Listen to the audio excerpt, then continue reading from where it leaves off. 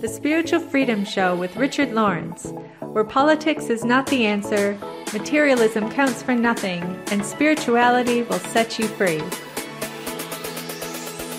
I'm Richard Lawrence, and this is an Aetherius podcast. We're also syndicated on these radio networks on the first and third Saturdays of the month: Body, Mind, Spirit Radio, Transformation Talk Radio, WTRM, the Trim Radio Network, and Oneness Talk Radio. Richard. Darren. So I think we've got a very interesting theme today, one that I think will resonate with a lot of people, particularly who have a very scientific mind and yet within them have this spiritual yearning. Yeah. And I think that's a theme that we can major on today, about this coming together of spirituality and science. Yeah. And one way I'd like to kind of dive into this conversation is maybe just to start with the nature of like the problem that we face on Earth. Yeah. We talk about it as kind of we have this low state of consciousness. That's an aspect of it. Maybe we can talk about what that really means and how that manifests in the world that we see around us. Yeah, absolutely. I mean, can I just say and echo what you've just said, that sort of combination of spirituality and science is absolutely the essence of Dr. George King. Oh, yeah, because the two things blend in his whole persona. He was an extremely practical person, which is quite unusual for a master of yoga who went down that yoga route. Totally. And so, but he applied this logical, scientific approach to the spiritual realms, the spiritual world, the spiritual energies. And he saw the crisis, and we've talked about this before, and it's echoed in particularly the second freedom of the energy of love. Yeah. This is the greatest crisis on Earth, the lack of spiritual energy. But there's some things that are missing, even when people pray correctly. For a start, he didn't think people did pray correctly, even as a boy, even when he was a child. He knew how to pray, and he didn't need to be taught how to pray. This is something that really became out clearly while I was working on his biography, The King Who Came to Earth. He understood it, and it's taught, it's revealed in the Nine Freedoms in the commentary in this book. But he...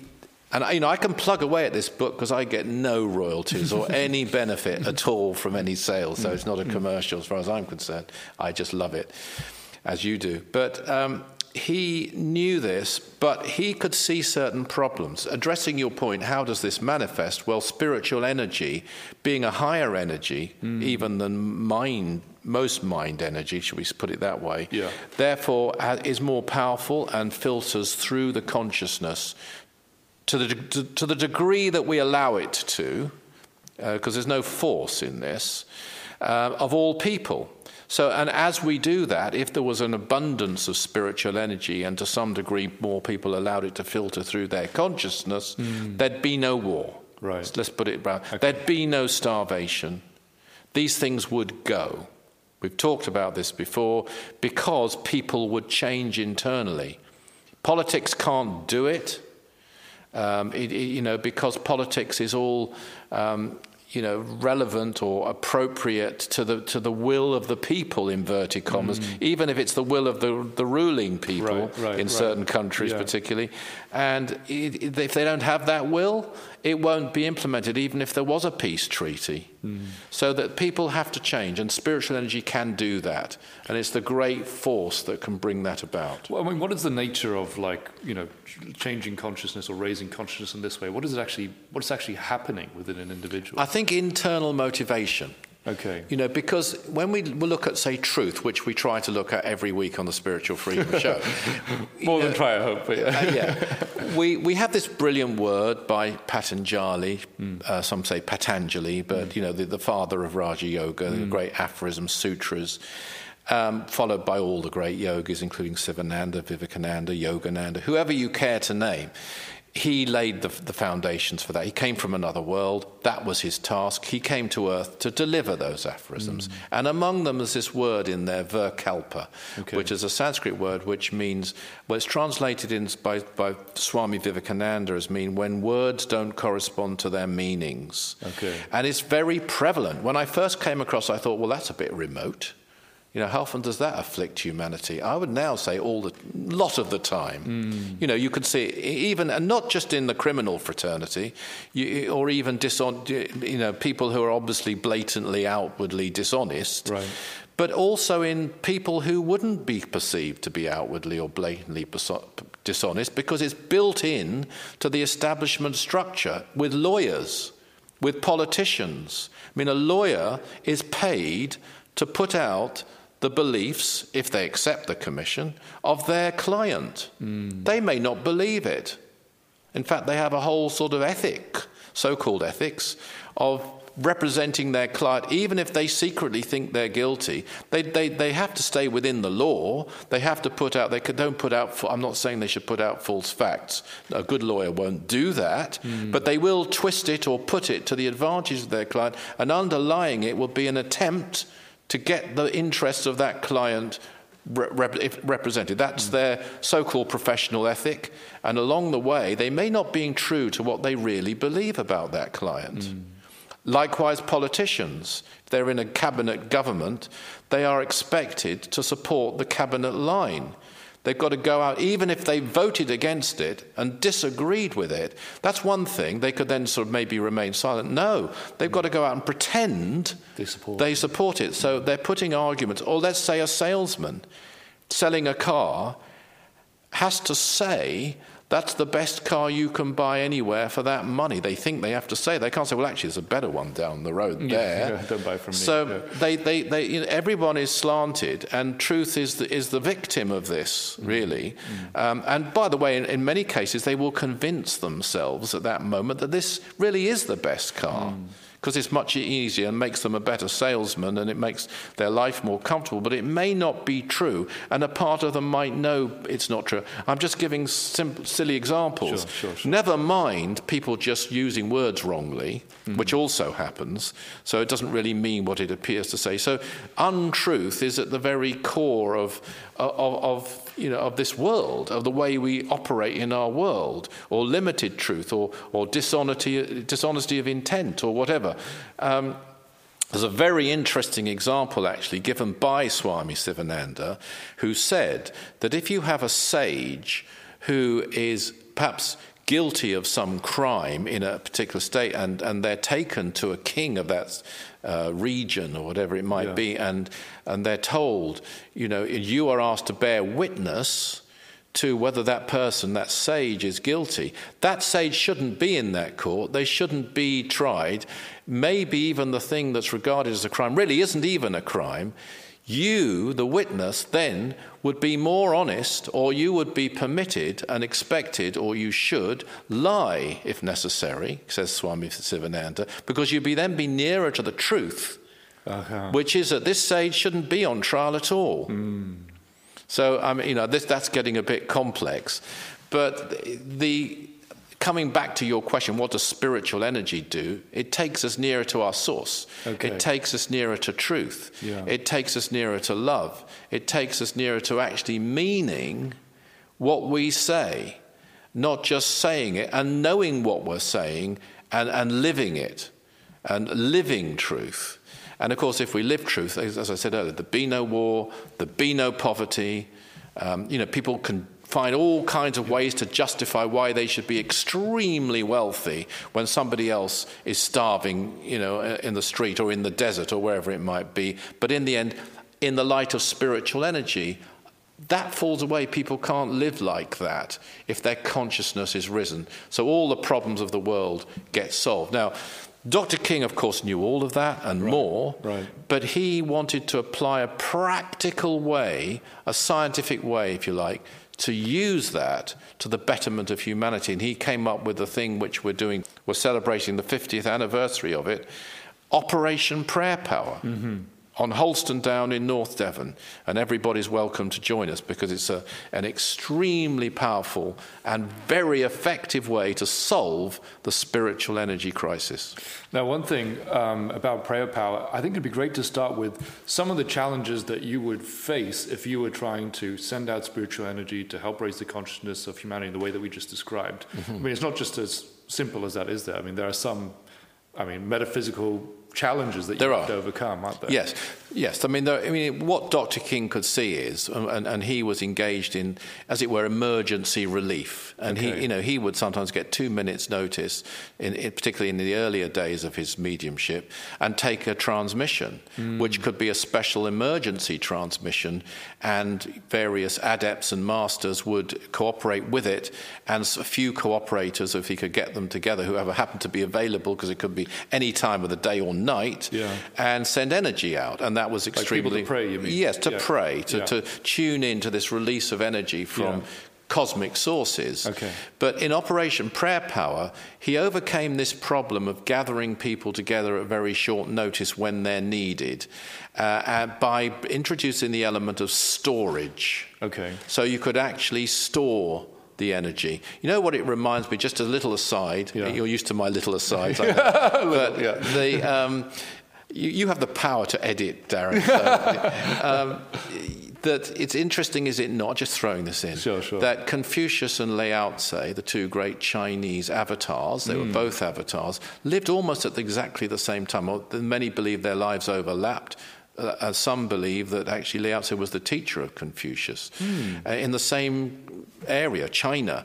It's kind of interesting that. But also what I find very interesting about it is you have one, Lao Tse, associated with detachment from world affairs, and the other, Confucius, very much engaged in world affairs. You have a yin and a yang right there in those two incarnations, it seems to me. So you do have, the spirituality and the practicality there, because Confucius, as we know, engaged even in politics, in governance, in many aspects in etiquette, in all kinds of practical matters. And Confucius gave one of the greatest philosophies ever given. I mean, the Tao Te Ching is just absolutely wonderful, and some of his quotes in his statements are superb, and it's a way of life that you can live. And what an interesting thing. Now, Dr. King, you could say that was my aside, but in Operation Prayer Power, you've got again this yin and yang. You've got the combination of the spiritual energies in which are using the prayers, the mantra, the spiritual practices, the breathing exercises that people are doing regularly who are doing Operation Prayer Power, the training of the people, so that when they come to do Operation Prayer Power, they're able to invoke very high quality energy. But you also have the practicality of physical apparatus, which stores it in a container, which we call a battery. And people, I do know that people might laugh at this and misunderstand it, willfully misunderstand it. That's their problem. They laughed at the idea of electricity at one time. They laughed at the idea of the telephone at one time. They accused the inventor of being Alexander J. Bell. I think it was Alexander Bell, wasn't it? Yeah. Of being a ventriloquist in one scientific gathering. Really? I mean, we know what happens, and this is way ahead of its time. But this equipment stores the energy. Now, then you have two things. You have the ability to store it, and that's hundreds of hours of people praying over a period of time. You also have the ability of timing. You can pick your moment to release it, because there's other apparatus that also Dr. King designed, which will release it. And the combination means you overcome that problem of gathering everyone together at short notice. You not only is it hard to get people at very short notice when you need them to pray, also they won't necessarily be in the best possible mental peak state. But if you're doing it, let's say, as we do it often on a Thursday evening, people know about it, they can prepare for it, they come along. They're in a good condition when they're doing it. So you have good quality energy when you need it. Practicality and spirituality combined. Yeah, it's funny that, for a lot of people, like apparatus and spirituality would kind of be unfamiliar things. You wouldn't necessarily sit them together. But I guess what we're highlighting here is the practicality of Dr. King is that he was able to actually design something which could serve this purpose. Yeah. And I think that's another aspect that speaks to his genius, of course. But what is the nature of the technology here? I mean, what are we talking about? We're talking about radionics, some people call it. We're talking about crystals. And I think there's lots of research being done, and there are many people probably watching this who'll know that crystals can store energy. You can test that yourself. You can take courses. We certainly run them here in this very building that we're recording this in. It's kind of known, and not only crystals, gold, other things, other materials which have properties which are able to contain and store spiritual energy. I've got to say there's a third element, because I've mentioned the storage and I've mentioned the timing, but there is a third element which we have going for us in this, which is unique as far as I know, and that is we have cosmic cooperation, direct cosmic cooperation, even now, even though Dr. King passed on over 25 years ago now, he enabled that to continue, and we can continue it, and we have a way of communicating with these powers that be so that it can continue. So they can make sure that the energy is released through that apparatus. That's a big thing, releasing the energy, not just storing it. Yeah. And they will manipulate it in the best possible way for the situation concerned. So if we're sending energy for relief for an earthquake, and perhaps there's a blockage of relief from various governments aren't being motivated as they should be, or various aid agencies such as Red Cross and others are being prevented due to various conditions in the region, they're trying to help or whatever, they can direct the energy to inspire the people concerned, again, not forcing them, but feeding their consciousness in the most effective manner possible to bring the most speedy and best result. And that's a big thing, because when an ordinary person, such as you or I, when we go out and pray, the energy goes out into the ethers around us. It will do good. It will go to the devas, and if it's healing energy, it will go to the person we're praying for, especially if we visualize them well and visualize them both well and well. In other words, we do it well and they are well. It will go to them. But in this case, it won't have the precision or perhaps the the ability. We just don't have the ability to go to almost even at times bypass the Devic kingdom, which these cosmic sources can do, and take it straight to the region. It might be a peace talk going on in Geneva or in the UN in New York.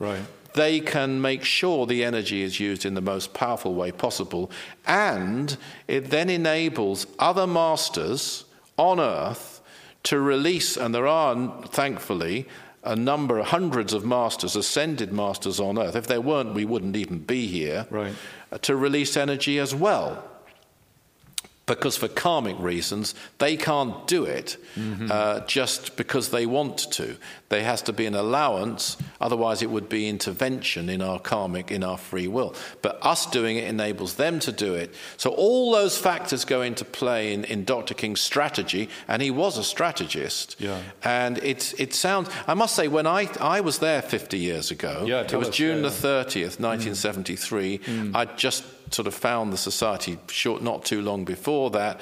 I took it, I had enough experience it wasn't just faith. I knew these things were real. I knew prayer was a force. I'd experienced it. I knew various things. But I took a lot of the, as it were, the strategy, the logic behind Operation Prayer Power on faith. And I think a lot of people do that, and there's nothing wrong with that. But I must say, as the years have gone by, and now being involved in arranging discharges and all the things that I've been privileged to do, and even being present when Dr. King was arranging this with other powers that be, I understand it, and I think it's absolutely brilliant. It's an outstanding piece of genius. I appreciate it, I should say, thousands of times more than I did 50 years ago. And just one thing when you're describing that in terms of this directness, it's sort of like the difference almost between just turning on a light bulb and putting a spotlight or even a laser on something. That's kind of the difference in what he was able to achieve. But so we've got the storage element, we've got the being able to direct it element, and the timing element, and the timing, and direct it in cooperation with these cosmic intelligences who are able to ensure that the energy is used in the best way in exactly the place that it's intended. And then we've also got this last element you've talked about, which it actually unlocks even greater, we could say, intervention, I guess, on on our behalf by the ascended master on Earth, who can also release energy to help in that situation. Yeah. It could even be 10 times as much energy as we do. Yeah. We might, for example, release a quantity like, say, 500, what we call prayer hours, which means hours of people, multiplied. So let's say you're getting 30 people, and they're doing it every week. And it's timed very precisely. We were trained to do this, so it's not vague. We know exactly how many seconds are charging that battery. So it's not the whole evening. Right. It's while the charging process is going on. Certain mantras are used, and also we're able to assess the quality of the prayers. Some people can be much more on form on certain nights than others. That's all factored in to gauge the amount of prayer hours we've got in a battery. And then that can then be released. And this is all based on guidelines given by cosmic sources through Dr. King in his lifetime. Got it. And so we know that 500 prayer hours have gone out. Now, that 500 prayer hours might have gone out in roughly half an hour. Mm-hmm. So that's another thing. So it's not going to take 500 hours. An individual might want to do it, and they might spend. I mean, they can't even if they could spend 500 hours by then. The timing is gone. Then they wouldn't be in peak edition. That's another great point about it. Actually, the whole thing is, as I say, it's genius. It's brilliant. It's an outstanding concept. I've never heard anybody else touch on it. I know that Dr. King was actually a little disappointed that nobody else came up with it, because to him it was so obvious. And he was definitely disappointed that it wasn't understood by people. It still isn't very well understood by people, and yet there's nothing really strange about it. It's just applying logic. And that's one thing about Dr. King, and that's one thing that was said about Dr. King, that he was an avatar, but he was an avatar who was known for his ability to solve really difficult problems, and this Earth is a really difficult problem. Yeah, and I think prayer power is an exceptional example of a great solution, isn't it? A brilliant solution, as you described. Bringing together all these elements which are all there and all exist, but they haven't been brought together as one thing to solve a problem in this way. Yeah, and this makes it, the action, thousands of times more, if you add all these components together, effective than if you just did it, praying away with a good heart and good faith. Using your brain, as the Dr. King might put it, it really does make all the difference. It can make a massive difference. Okay. Yeah. And, so it just, empowers and potentizes. But the other thing there, of course, it means that people who take part in it, there is another element I'm going to mention, but as well as everything we've mentioned so far, it's also happening in a holy place. Oh, yeah. And a holy place, Holston Down, that actually had special energy, not just the energy that was put into it when it was first charged by the Master Jesus, which is beautiful, but extra energy put into it under the control of the giver of the 9 freedoms, Mars Sector 6, which makes certain qualities of energy more easily accessible by pilgrims, as we call the people who go there. So you can bring these high qualities of energy more readily through you. So that's another component that we'll actually have, that's 5 altogether, that we'll have on Holston Down at 12 noon. And if you can get there, be there, because I think that one thing we've only just touched on really is what you can be a part of with Operation Prayer Power, because like you were saying, it's like, okay, we can direct this energy. It can happen at a very specific time in response to crises or other emergencies that are happening around the world. So it's like you see something in the news, okay, there's a peace talk going on, or there's a war that's about to break out, or there's been some natural disaster. It's like, what can each of us do about it? And actually participating in prayer power is a way that we can all actually be a part of responding to that situation, even if we can't be someone who's on the ground there in that particular area. And please don't underestimate your support, because you might think, well, I'm just another one of these many people, I don't know how many we'll have, but, I'm just one of the people. What difference will it really make whether I come or not? Massive difference. Massive difference in several ways, because this is a big event. Whether people believe it is actually irrelevant. It just is a really big event, the 50th anniversary of Operation Prayer Power. So as well as coming along to support the event and help humanity by charging a battery, you're helping to implant in the mind belt the importance of Operation Prayer Power for the world, just by coming. Yes. So it's not even just the 12 noon start and what we do up there. Yeah. Your journey there, the effort you make, the bus you have to catch, or the train you catch, or the car you hire or drive, the money you spend, the whole effort is the karmic totality of the manipulation for the betterment of humanity. Yeah, that really resonates. It's like you're basically affirming the importance of this. Yeah, and planting that into the mind belt. Yeah. And then others can pick it up because, yes, people can go to the internet and hopefully they'll see the Spiritual Freedom Show and hopefully they'll pick up some thoughts from it. Yeah. But these thoughts are being planted into the ethers very, very firmly. And when we gather on Holston Town, extremely firmly into the ethers, and then they become more readily accessible. I mean, why is it that, for example, Moses, crossing the Red Sea, or Jesus rising from the dead?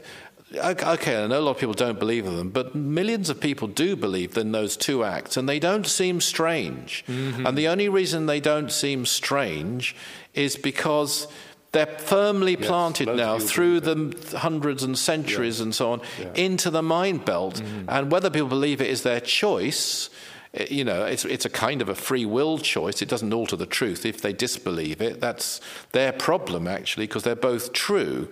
The parting of the Red Sea and the resurrection of Jesus did happen, we believe, for sure. But that's a choice, whether you choose to believe something. But the strangeness of it. Now, the idea of storing energy in a physical battery at the moment is still quite strange. And some people will dismiss something just because it sounds strange. Right. They'll dismiss things that are true just because they sound strange, and they think that's a good enough reason. It is not a good enough reason. It may sound strange. That doesn't make it untrue. And by attending this, you're empowering truth. We come back to truth again and planting the seeds of truth in the mind belt of Earth. Beautiful. Thank you, Richard. Thank you. Everybody's down here. Thanks for tuning into the show. Now, if you enjoyed that episode, don't forget to subscribe for more wisdom from the 9 Freedoms. If you'd like to find out more about the 9 Freedoms, about Mars Sector 6 by Dr. George King, go to our website, that's aetherius.org. Richard and I love hearing from you, receiving your comments, your questions on your spiritual experiences, and talking about them on the show. So do write to us, share them with us at spiritualfreedom@richardlawrence.co.uk. Always remember that service is the jewel in the rock of attainment. See you next time.